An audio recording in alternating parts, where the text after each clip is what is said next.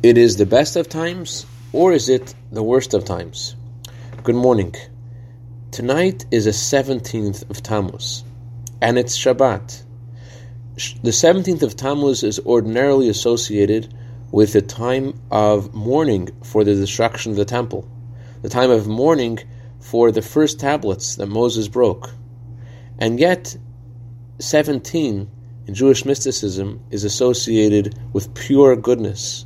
17 is numerically equivalent to the word tov, which means goodness. And this Shabbat, there is no mourning, there is no sadness. In fact, Jewish law says you're supposed to have more joy on this Shabbos, more festivity, because it shouldn't appear that you are mourning. So do more, show more joy.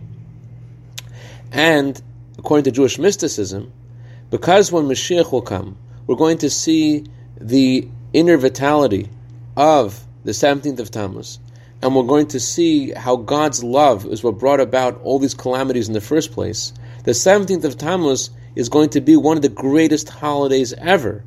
And therefore, this Shabbat, as we taste the future, like every Shabbat we taste the future, so this Shabbat naturally has more joy than a regular Shabbat, because we're tasting the joy of the 17th of Tammuz as it will be in the Messianic era.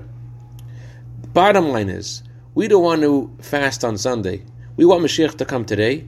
And as the Rebbe once sent a telephone message to be given over to everyone around the world, when Shabbat fell out on the 17th of Tammuz, like this year, everyone should make a Farbrengen, everyone should make a Hasidic gathering, add in joy, and add in all good things to bring Mashiach. Candle lighting time for Los Angeles is 7:51. Shabbat Shalom.